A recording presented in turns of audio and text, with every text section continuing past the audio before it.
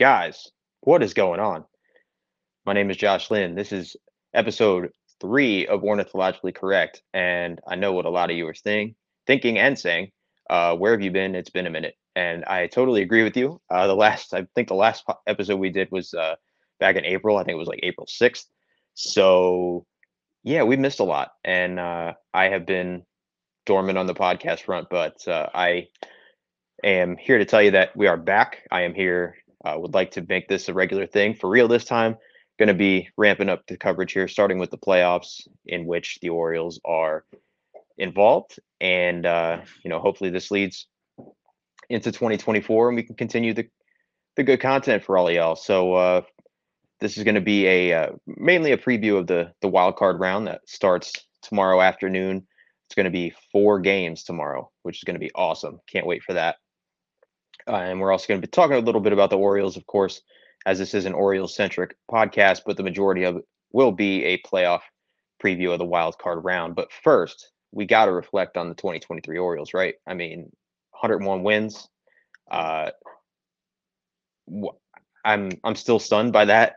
Still brings a smile to my face every time I see it on the standings. It is crazy how just incredible this season has been. Totally exceeded my expectations and probably everyone else's too. I believe right before the season started, I predicted 87 wins. I thought, with just the natural progression of the young talent going from 83 to 87 would be natural, and also with the free agent acquisitions and all the offseason acquisitions that they made, I thought, that would be a decent place for them, and they would be contending for a wild card spot. Did not think the division was in the cards at all, to be honest. So the fact that they won the division, first one since 2014, won 101 games, get that first round bye, don't have to deal with this wild card stuff that starts tomorrow. No, you can't complain. And it's just, knowing that what's been built is sustainable for the next few years, and the fact that they should not be going anywhere. It's just such a good time to be an Orioles fan. I would even argue to say we're in a better place than we were back in 2012, just because of the fact that they are set up for such a long term, and that was a younger group of guys too. Back then, I know like Jonesy was in his mid 20s, Markakis was in his late 20s, but this just has a completely different feel. And then add to that the fact that we have more prospects coming, including the best prospect in baseball. There's really very little reason to be any sort of pessimistic about this Orioles team, and I look forward to the ALDS starting. I will be down there Saturday and Sunday for games 1 and 2. So if you see me, please feel free to say hi, talk baseball. That is my language. So yeah, please feel free to shoot me a wave or whatever if you see me down there, games 1 and 2. It's going to be exciting. I'm curious to see who will be playing, but we're gonna touch on that coming up in this podcast. But first, before we get into the American League, I did want to get into the National League. A lot of intriguing storylines there. And I'm going to start in Philadelphia with the Phillies taking on the Miami Marlins, who this is their first time in the postseason since the COVID shortened season of 2020. But in terms of regular seasons that were, full regular seasons, this is the first time they have made it since 2003 when they beat the Yankees in the World Series. So this has been a long time coming for Marlins fans. Super happy for them. They deserve it as a fan base. And they have an exciting team. They finished. So I think it's 84 and 78. It depends. I believe since that suspended game against the Mets will count as a 1-0 loss. That will be their final record, 84 and 78. And game 1, it's going to be a good one. It's going to be for the Marlins. Jesus Luzardo is going to be getting the start, and Zach Wheeler will be getting the start for the Phillies. And we're going to get into the Marlins first of all. Again, huge underdog story. They actually have the lowest run differential of any playoff team, -55, and much worse than I know the Cubs had a much better run differential and they didn't make it, and that's how baseball goes sometimes. But they do have talent, especially on the pitching side. Their pitching staff is fantastic. Like I said, Luzardo is getting game 1. He was traded from Oakland a couple years ago for JJ Bleday, who has unfortunately not panned out. So that turned out to be a great deal for Miami. He had a 3.63 ERA this year, 208 strikeouts, lefty. So he should match up well against Bryce Harper at the very least, and Schwarber. The Game two, it's probably going to be Braxton Garrett, who is another talented left-handed starter. And then game three is a bit of a question mark if they get there. With Edward Cabrera, I would guess the most logical option, but they're in a difficult spot because two of their pitchers have fallen to injury. Sandy Alcantara, chief among them, reigning Cy Young winner, who was not having a Sandy like year even before he got hurt with elbow soreness, but he was still eating innings, still had some good starts mixed in, and to have him not even be an option is a huge loss for the Marlins. I know he tried ramping back up in a minor league rehab start and felt pain in the elbow again, so I'm not sure. Prognosis probably not great for Sandy, but I don't know if he's getting Tommy John or anything like that, but he definitely will not be on the table. And then the rookie Yuri Perez, who's 20 years old, came up, lit the world on fire, struggled a little bit, and then he kind of ran into an innings limit. And I believe there was a nagging injury there, but regardless, he will not. He's been shut down, will not be available, and he was arguably their best starter for a period. So that's a bit of a blow. But Luzardo and Garrett have both been very good starters this year. And then really, but what has gotten them into the playoffs was the offense in the second half, and specifically the deadline deals that Kim Ng made to stabilize that offense by acquiring Josh Bell and Jake Berger. Berger has been probably their best hitter since coming over. Huge power threat. Bell has hit a lot of home runs since it's coming over. So those two pickups specifically boosted them a lot. And then you obviously have Luis Arraez, the NL batting champion, who was traded for Pablo Lopez in the offseason, 354. His weighted runs created plus, that's where 100 is major league average. He had a 132, which led the team. The Marlins also have Jorge Soler, who recently came back from injury. He had 36 home runs this year. We know he's had some big playoff moments previously. Jazz Chisholm, who is one of my favorite players in baseball, he has been injured off and on this year, but appears to be healthy at the right time, and always a good power and a stolen base threat. They don't steal a lot of bases as a team. Jazz and John Birdie are probably the only real stolen base threats that the Phillies should be wary of. So defensively, not great. They have the 28th lowest outs above, or yeah, 28th in outs above average, according to Baseball Savant, at minus 28, which, yeah, so that's down there. It's by far the worst defense of playoff teams, and it's down there with teams who are at the bottom of the standings that you would not, obviously not contenders. So that could potentially be an issue. While like Berger has been a huge boost offensively, he is a bit of a liability defensively. Jazz has been between outfield and second base. So, and then they had like Joey Wendell, who I believe got hurt.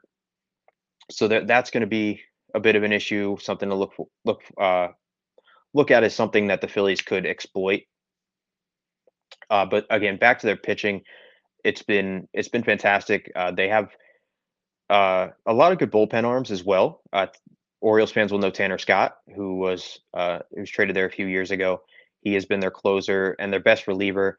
They also have AJ Puck, who's another power lefty. Stephen Okert, Andrew Nardi. They traded for David Robertson. They got him from the Mets at the deadline, but he has been a bit of a flop. I think they expected him to slot into the closer role to maybe move Tanner Scott down a bit, but he has not quite worked out. But he could eventually find his stride in the postseason. Does have experience.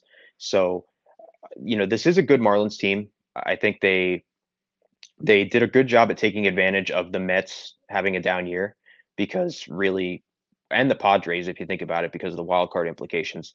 If those two teams were what people expected them to be, the Marlins would not be in this conversation. So I think it was a really smart thing to do to upgrade at the deadline the way they did, because they didn't mortgage the future, but they did enough to give them a chance in a year where they had one, especially considering the Mets can throw money at the situation that they find themselves in and could very well come back in 24 and be a contender. So definitely props to the Marlins for being proactive and taking a chance, especially when they haven't had many over the past 2 decades. And we're going to be moving on to the Phillies now, finished at 90-72. And like I said, Zach Wheeler will be starting game one. Would imagine Aaron Nola's getting game two. Game three, I think they could go a couple different ways. I'm sure Phillies fans would know better than I, but they have Taijuan Walker, Ranger Suarez, who was a starter for them last year during their World Series run, Christopher Sanchez, who's been great this year. And then you have their offense speaks for itself. They have a bunch of good hitters. They are an elite offense. They had the fifth highest weighted runs created plus since August 1st, and that's about when Bryce Harper found his stride and when Trey Turner, got out of his doldrums and eventually became Trey Turner again. So this is a really, really good lineup. They have the eighth most home runs in Major League Baseball. They hit 220. That's led by Schwarber, obviously, who had 47 and somehow managed an 800 OPS despite a batting average under 200. That he should get a medal for that. I still don't I know the math works out, but it just still doesn't make any sense to me. Modern baseball, I guess, right? They also have, on top of Harper, Turner, Schwarber, they have Castellanos, Baum, and Real Muto, who all hit 20 home runs or more. They have a ton of stolen base threats. Turner is chief among them. Brandon Marsh is another one. They have a lot of defensive flexibility, even though their starting lineup may not be great, especially Castellanos in the outfield is never something you want really defensively. He has a good arm, but his range is not really great. But they have flexibility with Marsh. They have Christian Pache. They have Johan Rojas, who's come up and played really good defense. So in a late inning situation, they can completely revamp their outfield and turn their run prevention up a couple of gears, which is crucial.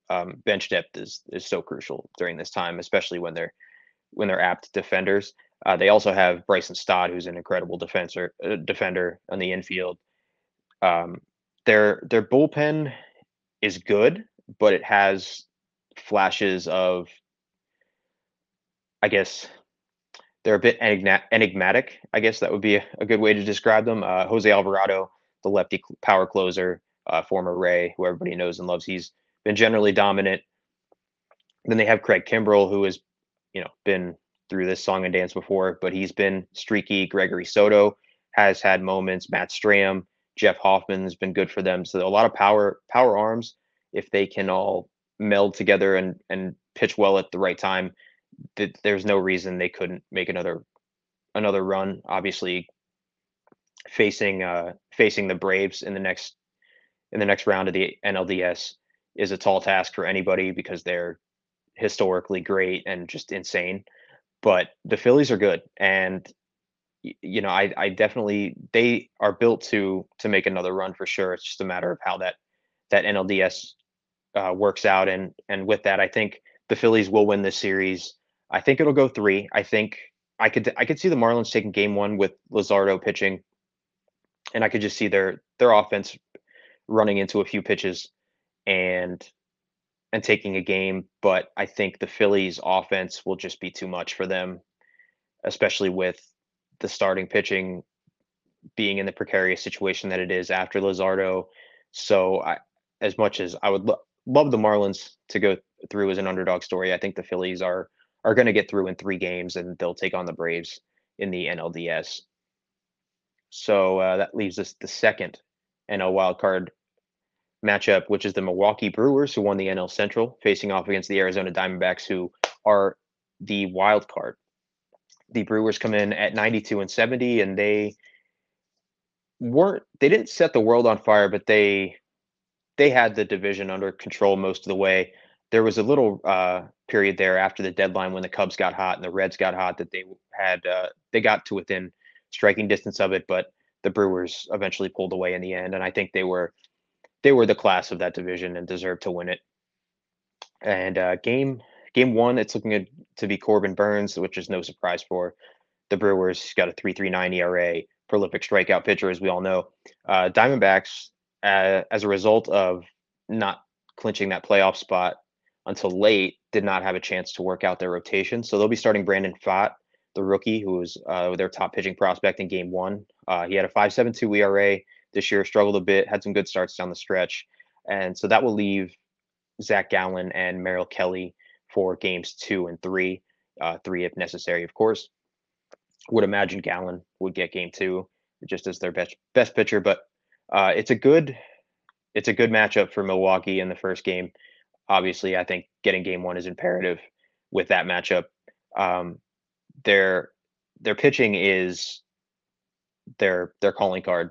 They they have been a tremendous pitching team all year. Unfortunately, they got some bad news today when Brandon Woodruff it announced that he's going to miss the wild card series and potentially the rest of the playoffs with a shoulder injury, which is something he's been combating the last little over the last year. He did not pitch a lot this year.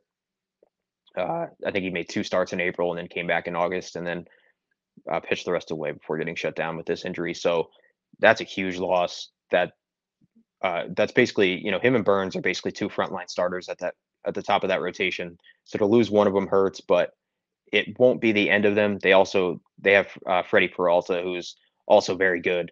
Wade Miley has had a very good season, another name that Orioles fans will know and love. So, for a 3-game series, I don't think it's going to be a huge issue for them. Now, I would not expect a lot of offense in this series. The Brewers have a 92 weighted runs created plus, which is 8% below league average. It's 23rd in the major leagues, and it's the lowest of all the playoff teams. The Diamondbacks are slightly better. They have a 97 weighted runs created plus. It's 18th in Major League Baseball, but still below average.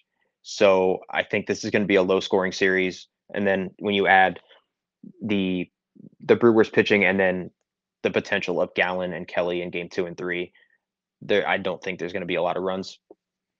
But nonetheless, the Brewers do have some good hitters. They have Christian Yelich, obviously, who's had a bit of a bounce back season, who's been one of their best hitters. William Contreras, who they got basically as just a throw-in in a trade last year, has from the Braves, has been outstanding for them both offensively and defensively. They also have they got some really good trade deadline acquisitions. They got Mark Canha from the Mets, who has been above average as a hitter. I believe his weighted runs created plus as a Met is in the 120s. Carlos Santana, they got from Pittsburgh, who everybody knows what he's going to bring. He's going to walk, he's going to hit home runs, and he's going to play first base. And he's done just that. And he's given him a huge boost with his bat, especially in a lineup that otherwise is not very good. It's a lot of young guys and a lot of defense first guys. But that being said, their defense is outstanding. These 2 teams actually are outstanding. They are in terms of outs above average, they're the 2 best teams in Major League Baseball.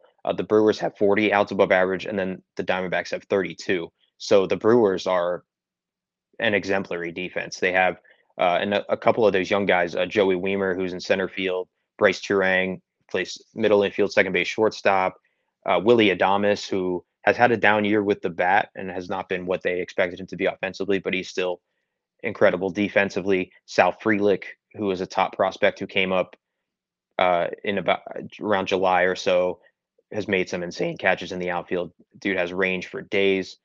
Victor Caratini, who's their backup catcher, along with Contreras, they're both outstanding defensive catchers, and Caratini can hit too. So really, whoever they start at catcher, you can't go wrong there.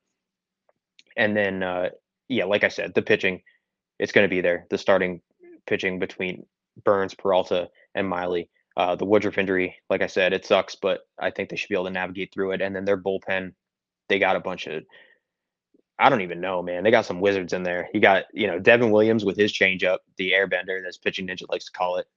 And then you have Abner Uribe, who's come up this year, who throws a 100-mile-per-hour fastball that tails as if it's a changeup. Really stupid. It makes no sense. Hobie Milner is another bullpen arm that's been successful there. So yeah, it's a good Brewers team. It's definitely good. The fact that they were able to field a lineup that was full of a mix of disappointments like Adames and then young guys like Turang and Weimer who were still trying to figure themselves out. And yet the fact they were able to win their division rather convincingly is very impressive and a testament to their team. And then moving on to Arizona, finished with 84 wins, kind of backed into the playoffs a little bit. It was getting hairy there at the end, as you know, you had uh, Arizona, the Marlins, the Reds, Cubs, and even the Padres on the periphery. They're battling for that playoff spot, and they were all kind of playing each other. So they faltered a little bit, but hey, they made it. So that's all that matters. And like I said, Brandon Pfaadt will be starting Game 1 for them, and then as they move on, they'll be able to put their frontline guys, Kelly and Gallen, in there. But yeah, not a great offense, but they got some stars like Corbin Carroll, obviously runaway NL Rookie of the Year, already an elite offensive player. Uh, Carroll is just an absolutely electric player, one of the fastest players I've ever seen. Has pop, good defensive player. Got to worry about him. Ketel Marte, who's been a consistent hitting middle infielder for them for several years now. Christian Walker, another former Oriole alert, another 30 home run season, hit 33 this year, which I didn't never saw that coming out of Christian Walker, but I'm happy he's having a good career and is a pivotal part of the lineup. Also, and if you'll excuse my dog, uh, Geraldo Perdomo, who's an outfielder who's been a solid hitter for them, and Gabriel Moreno, the catcher who they got in the Dalton Varsho trade, has come on late and turned himself into a good hitter as well, who they can depend on. But beyond that, there's not a ton. They had a lot of weak hitters. I know Alec Thomas, who was a top prospect as well, has rebounded a little bit offensively, but still not what he was expected to be. So, if somebody like him could break out and have a good series, that would be a huge boost for the D-backs. Their rotation is thin. Uh, Gallen and Kelly, after that, it's slim pickings. I mean, they wouldn't be starting a rookie with a 5.72 ERA in Game 1 if they had a better option. So that could be problematic even in this series, but assuredly if they were to win the series, it's so hard to get through a playoffs with essentially two effective starting pitchers, uh, if not impossible. Their bullpen is also a little shaky. They have the 24th lowest bullpen ERA of 4.22 in the major leagues. They traded for Paul Sewald from Seattle at the deadline, hoping that it would give them a bit of a boost, but he's been okay. Started out a little shaky, but just it hasn't worked out to the degree that I think the Diamondbacks expected. So that's going to be a concern for them in the late innings, especially in Game 1. If Fat has a bad start and then they're taxed, what does that do for Game 2? So it's it's going to be an uphill battle for Arizona. I do think the Brewers are going to sweep the series in 2 games. Um, like I said, it's going to be a low scoring game because they don't really have a standout offense, but I think the Brewers have more guys who are capable of breaking out and having a good series. So I would definitely put money on the Brewers there, and I think that one's going to be the least competitive series of the 4 wildcard series. And that covers the NL, and they will be facing the Braves and Dodgers respectively in the NLDS. Both of those teams had buys, so that's going to be a meat grinder for both teams that win those wild card series, because those Dodgers and Braves are juggernauts, as they always are. So now it's time to move on to the American League, which will be more relevant for Orioles fans like myself. And we're going to start with the AL Central champion Minnesota Twins facing division rival the Toronto Blue Jays out of the AL East. Twins finished at 87 and 75, and the Blue Jays at 89 and 73. Game 1 has been announced going to be Pablo Lopez starting for Minnesota, and he will be going up against Kevin Gossman of Toronto. Game 2 is looking like Sonny Gray for Minnesota, and then potentially Bailey Ober for Game 3. I would put Ober in that spot, but it hasn't been announced yet, so we'll see how that goes. But the Twins have, they were very uninspiring for the first half of the season, as the entire AL Central was for most of it. Them and Cleveland were kind of going back and forth, and then the Twins eventually pulled away, largely because the offense blew up in the second half. They since July 1st, they had the fourth highest weighted runs created plus in all of baseball, which is not something you would expect out of this Twins offense, but they were tremendous. They were led by the former number one overall pick, Royce Lewis, who had 15 home runs in 55 games, including four grand slams, which is absurd. He had a 155 weighted runs created plus, which is, that is exemplary. Or there's got to be a different word. I need a thesaurus if I'm going to do this podcast. You know what I mean? But no, 155 weighted runs created plus is elite. Granted, that is a small sample, but he has the pedigree, and he was tremendous. Unfortunately, tweaked a hamstring recently. It's remains to be seen if he's going to be available for the series, and it would be a huge loss and just a tough break for him because he's dealt with injuries. He's had two ACL tears in his professional career. So I hope for his sake he's available, and for the Twins' sake, because they really do need him. They do have some other good hitters though. They have another rookie, Edouard Julien, a second baseman who has surprising pop for a second baseman. He also very good on base skills. He's no stranger to walks, over a 360 on base percentage. You have Max Kepler, who's been there. Uh, Matt Wallner, who's another rookie. Jorge Polanco, who's been there, shortstop for several years now. Usual suspect. So they have a little bit of depth to this lineup. Ryan Jeffers is another their catcher who has stepped up and done well since Christian Vasquez was initially their starting catcher, but Jeffers has been a better offensive option for them. Their defense is below average, in the bottom third of Major League Baseball, not to the point of being a liability, but it's just something to look at.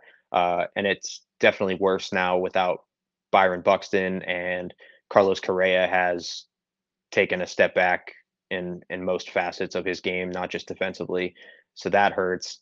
But like I said, I don't think it'll be a liability or anything that would cost them a series. And part of the reason why is because not just because of their starters who have been great.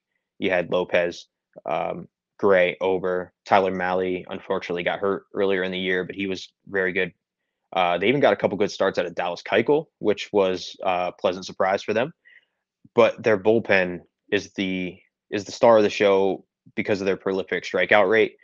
They have some flamethrowers, so it's a below average defense means a little bit less when you have guys that make it harder for the hitters to hit the ball. And Juan Duran is chief among them. Everybody knows, 100-mile-an-hour fastball, the splinker, the split, like it just cooked up in a lab somewhere that he throws at like 98, which is stupid.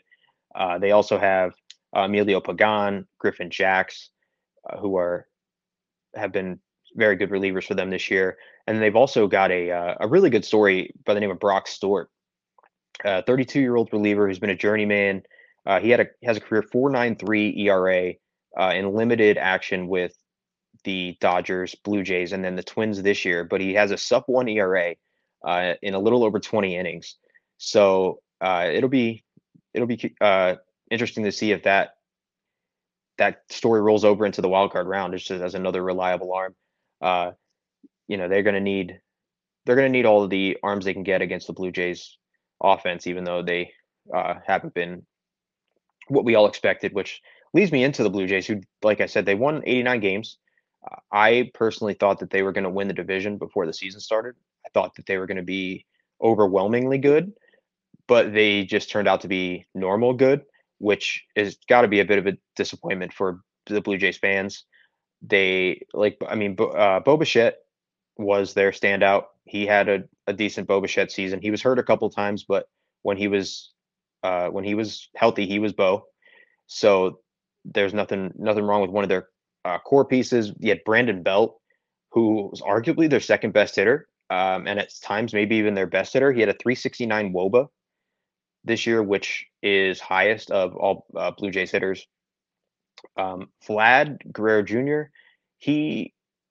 you could probably argue him being the biggest disappointment of the Blue Jays hitters. strictly because of the expectations. Like he still had a good year, 26 home runs, 90, I believe it was 94 RBIs. His batted ball statistics were in line with previous years where he mashed. So I'm not worried about at all. And he's obviously in a 3-game series, he can go stupid and just destroy a team by himself. So that threat is there. And even if the stats don't show it, I think Vlad is Vlad. He's only 24 years old. So I wouldn't be worried about him at all long term, but he's certainly capable of exploding in this playoff series. And his power ticked up a bit near the end of the season. He had a couple big games. I know he had a 2-homer game against the Rays that was instrumental in the Orioles clinching the division. So thank you for your service, sir. Um, but yeah, and then they have George Springer took a step back, but he was still okay. Dalton Varsho, who was their marquee trade addition on the offense, did not have the year that they expected. He had a breakout year for Arizona last year, had over or almost 5 Fangraphs WAR, and his batting average ticked up a bit to go along with the power, but it kind of dropped again this year. Still over 20 home runs, still a good defender though, and another guy capable of going off. And it's weird talking about the Blue Jays offense in a pejorative sense because they still did have a good offense. They had the uh, sixth lowest strikeout rate of all major league teams. They had a 107 weighted runs created plus, which is above average. So it's just it just screams of an offense that underachieves in the regular season and then just goes on a tear in the playoffs. I could definitely see a scenario in which that happens. And then to go along with that, you have the pitching. Kevin Gossman, Orioles fans know all about him, had a 3.16 ERA. He had the third highest strikeout rate of qualified major league starting pitchers at 11.53 strikeouts per nine. Just you name it, he's elite in that category. Cy Young finalist last year. So game one is going to be a tough task for the Twins bats to get anything out of him. But they have a couple guys that can work accounts, so maybe they get lucky. But game two, they have a lot of choices because they have a deep rotation. They have Jose Barrios, Chris Bassett, Yusei Kikuchi, Hyunjin Ryu came back from injury, but I don't think he would be an option to start. So I think out of those three, Barrios, Bassett, Kikuchi, game two and a potential game three would come out of those three arms. But to have, especially like Kikuchi in a bullpen as a power lefty, could be a huge advantage for Toronto in a situation where, especially in playoff games where matchups are played more, the leash is much shorter for starters and relievers. I could see him being put into a high leverage situation where there's lefties up like Julien and Kepler. So that pitching depth I think is going to be a huge benefit to the Blue Jays for sure. They had the fourth lowest ERA of major league pitching staffs. It was 3.79, and that includes some really good bullpen arms. Jordan Romano, their closer, is chief among them, who was dominant. He did have some issues in non-save situations, so I don't know if there's anything to that. If it's like a mental thing or it's just a coincidence, I would lean towards the latter. But he's still a power reliever, and I know he was dealing with a blister close to the end of the season, but I believe that's been taken care of at this point. And then they also have Yimi Garcia, Eric Swanson, Tim Meza, who's another power lefty. Then the two acquisitions that they made, they got Genesis Cabrera, who I believe they claimed him off of waivers from the Cardinals, and then Jordan Hicks, who they they acquired from the Cardinals. Excuse me. Both power arms, however, they're both can be erratic at times. Cabrera, especially, but when they're on, they are dominant power relievers, and you cannot have enough of those in a playoff scenario. So I think overall, I think the Twins, I think this is their year to win a playoff series. They haven't won a playoff game since, I believe it was 2004. That's definitely, I think, coming to an end.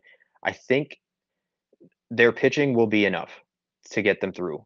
And it's just as much as I do think that the Blue Jays have busted or breakout potential, that just it just hasn't seemed like their year all year. It just I, I don't know if it's the vibes, but just a lot of guys underachieved or performed under their expectations on the offensive side.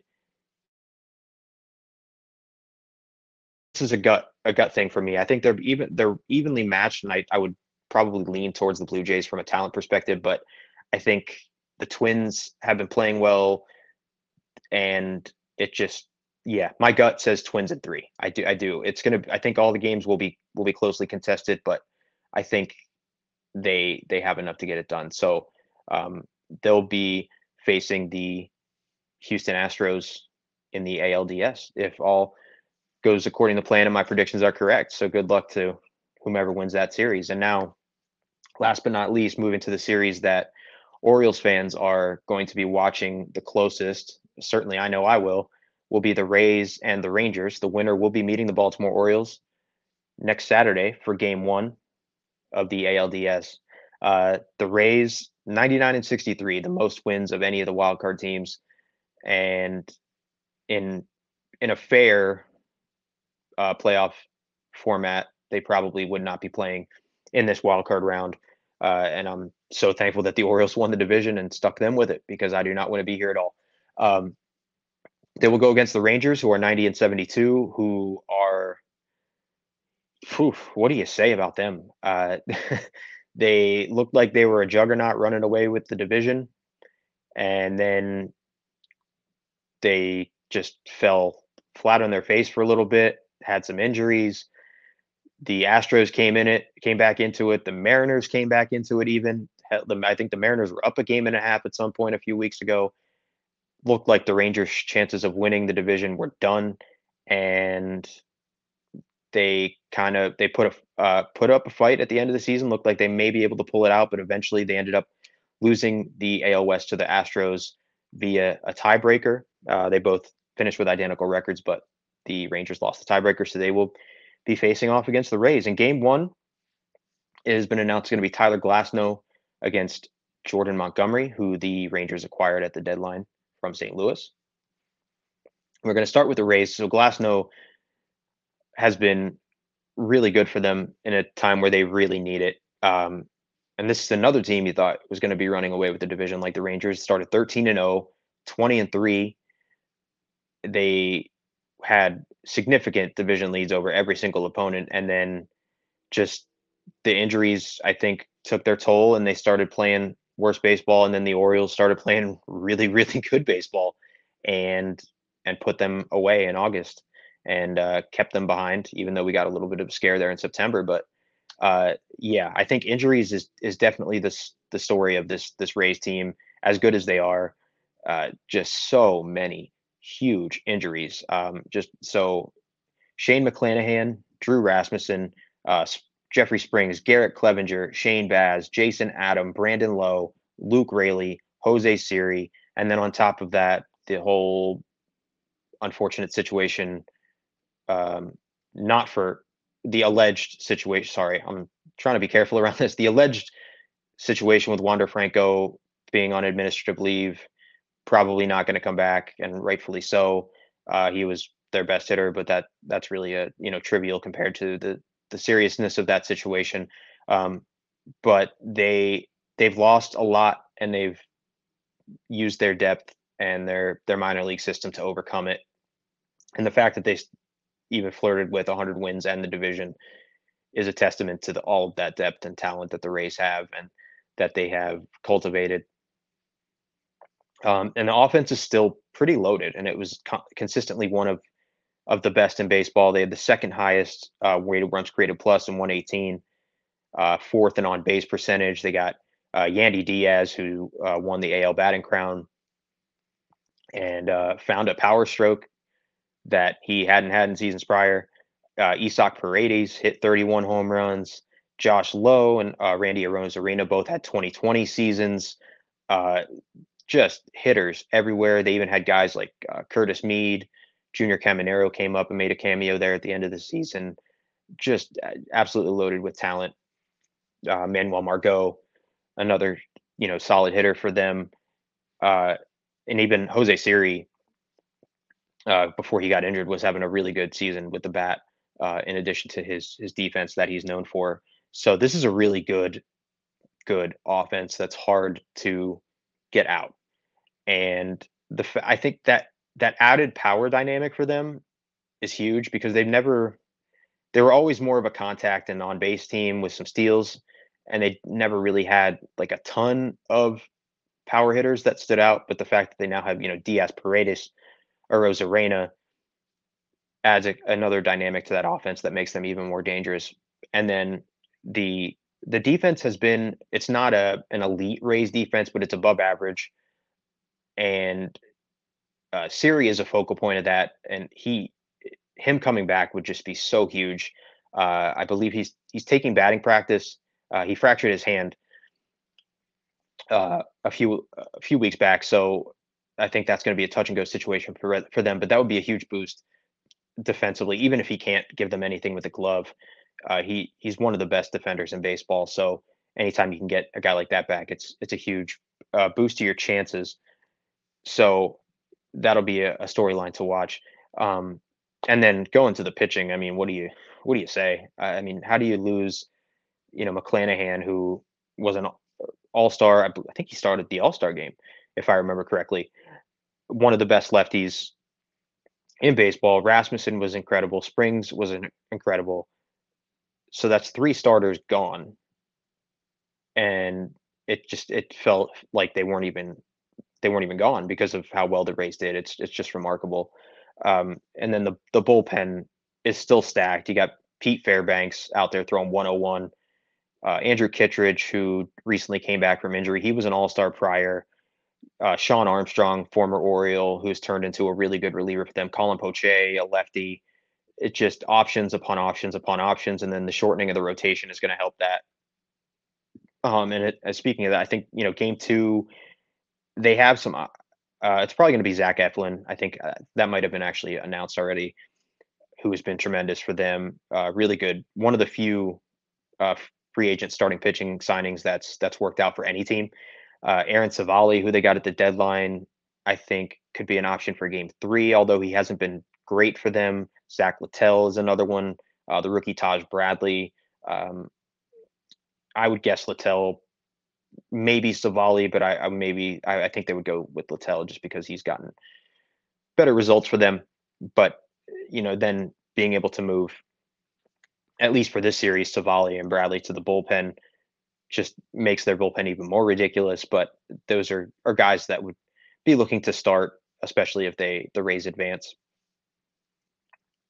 So moving on to the Rangers, like I said, kind of just backed into this playoffs after setting a really torrid pace.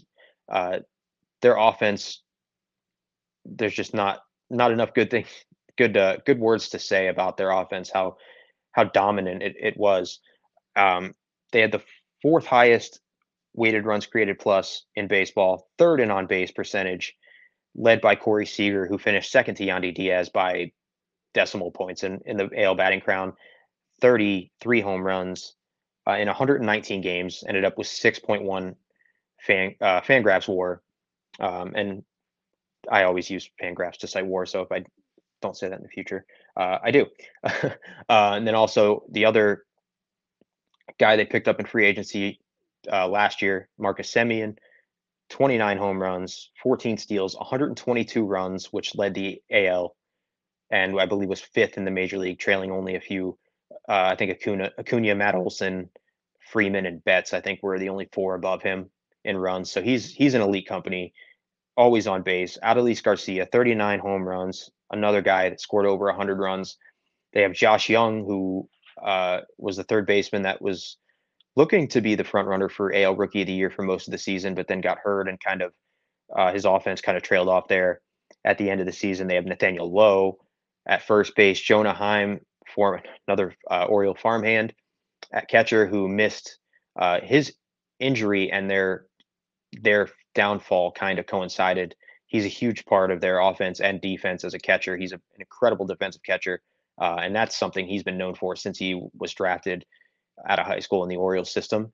And his scouting report. I remember it always being, he's going to get to the major leagues based on his glove. The fact that he's become a great hitter as well is a huge boost, and it's why he's now an all-star catcher instead of just a really good serviceable backup or an average starter. They also have Ezekiel Duran, who again his offensive production tailed off a little bit there close to the end of the season, but another good option. Uh, the starters, I'm not. I don't think will be a problem. So like Jordan Montgomery will get game one. A little his stats were slightly worse than what they were when he was in St. Louis, but still a good starter, and I think we'll be able to get at least 5 good innings out of him if they need. Uh, Dane Dunning, I would guess, would get game 3 if it gets to that point.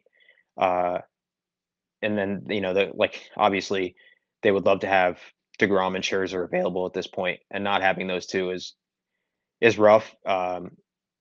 Especially, I guess, Scherzer, because they were expecting him to be part of it until he got hurt. DeGrom was kind of an earlier thing, and they were able to plan for that, and that's part of why they did trade for Montgomery and Scherzer. But Eovaldi, again, like I mentioned with Zach Eflin, one of the few free agent pitchers that actually did pan out and got results. Andrew Haney is another starter for them that they acquired in free agency this offseason that did okay, but I don't think he'll get a start in certainly not in the wild card series. But their bullpen is a 3-bell alarm. Like it's not good. It's just really, it's more than a red flag. Like it's it's a liability for sure. They blew 33 saves this year. So a team with 90 wins blew 33 saves. That they were tied with the Rockies for the worst, the most blown saves this year. And the Rockies are one of the worst teams in baseball and are generally hopeless. So anytime you are placed in a statistical category close to the Rockies, you should probably look and see what you could do better. And the crazy thing is, like, they traded for Aroldis Chapman at the deadline, traded Cole Reagans for him, who became one of the best starters in the American League immediately after. So that one I think is going to sting. And he's even been good, but like he had a really shaky performance against the Mariners. He threw 8 pitches and loaded the bases, and the Mariners eventually walked it off after he was pulled. But that is not instilling confidence into your manager or the rest of your team or your fans heading into the playoffs. And I think it just, I don't see how you make a playoff run with a bullpen like that. Like they have a few other guys like Will Smith, Jose Leclerc, who went on are good, but they're just volatile, as with the rest of the bullpen. And it just, they would have to score so many runs to overcome it. And while they can, the Rays pitching and the fact that they can also score runs, I just don't. I don't see a pathway forward for the Rangers given that bullpen. I think they're going to get a game. I think either Montgomery or Eovaldi will pitch well enough to keep them into a game and allow their offense to pad the score a little bit. So hopefully that their bullpen won't be an issue. But I just can't see their bullpen being dependable for 2 or 3 straight games. It's too much of a liability, and it's hopefully something. We'll hope for Rangers fans, hopefully something that they address in the offseason. But as currently constructed, I can't see them advancing. So I think the Rays are going to be the team that will end up facing the Orioles this coming weekend at Camden Yards.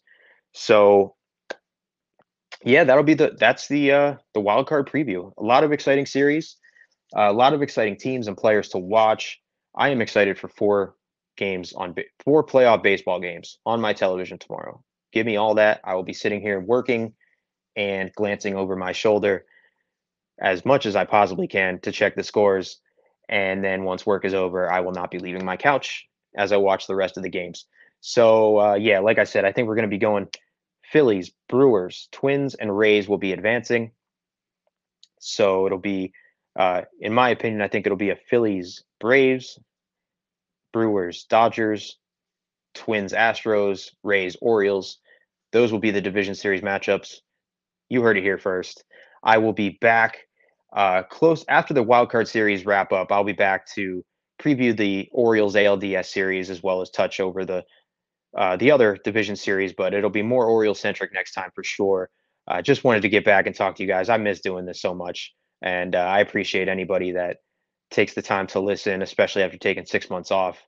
Um, just had some personal mental hurdles to overcome just to kind of get back in the headspace to do this, but I'm back. I'm feeling good. Hard not to with the Orioles doing this, and knowing that I'm going to be down there for some playoff games. So yeah, thank you so much for listening. Super excited for this playoffs to start. Super excited to talk to y'all. I will be back next week. In the meantime, you can follow me on Twitter at JJ, and that's Lynn LINN. And then you can follow the show's page at the_OC_podcast. You can see it if you are watching on the ticker below that I am poorly pointing to. So be sure to follow, subscribe to the_OC_podcast on YouTube. And if you search Ornithologically Correct on any major podcast service, you will find it. I promise you. And if you don't, it's under the Pesky Podcast Network, which is a Red Sox podcast that even if you're not a Red Sox fan, listen to it. Do it now. I implore you. Right after this, right after you listen to all mine, go listen to them. They are very generous in having me as part of their network. So definitely support friends who support us. But until next time, I've been Josh Lynn. This has been Ornithologically Correct. Enjoy the playoffs, and we'll see you soon.